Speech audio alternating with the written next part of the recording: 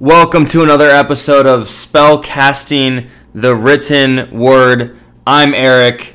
This is episode 2. In episode 1, we talked about creating your own language. Check it out. This is episode 2. I'm giving you another experiment that you can take away immediate action and impact to improve your writing. If you can't, then I have failed. So, today we are simply going to go one word past where we were before. So today is about not giving up. Why did I have this idea? Well, I actually just interviewed Charlene Torkelson, who is a writing workshop instructor here in Minnesota. And I asked her, out of all of the advice she gives her students in her workshops, she's now done several of these workshops, she said that it is simply this: don't give up. And I really like that, because how easy is it to give up?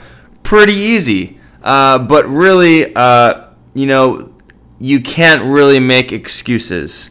Or rather, when you do, you need a plan to get past those excuses.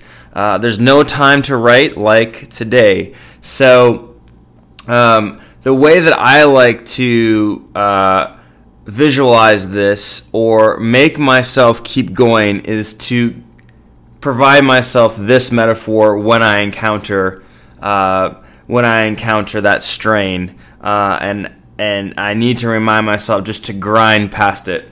And it is this: when you reach your limits, laugh and keep going.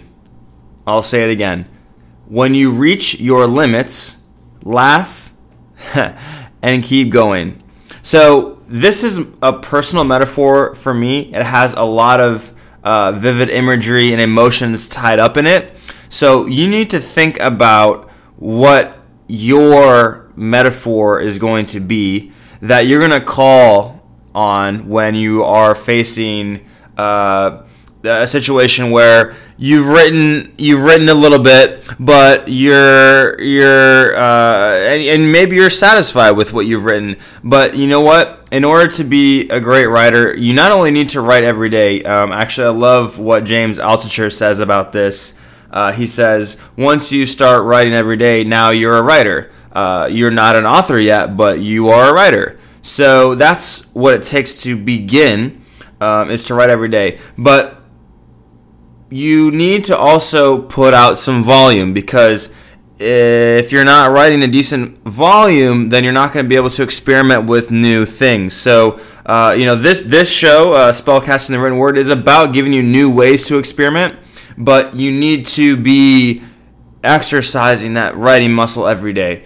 And so there's going to be a moment when you're writing, and this is not to get into the topic of writer's block, which is a completely different thing, which normally stops you from writing altogether. This is a situation where you are satisfied with the last 500, the last 1,000, maybe the last 4,000 words you just wrote in a nice session, but you're going to push yourself past that, because in order to be a great writer, you're going to want to maximize those times when you're just really, really in the zone, but also those times where you're sort of in the zone.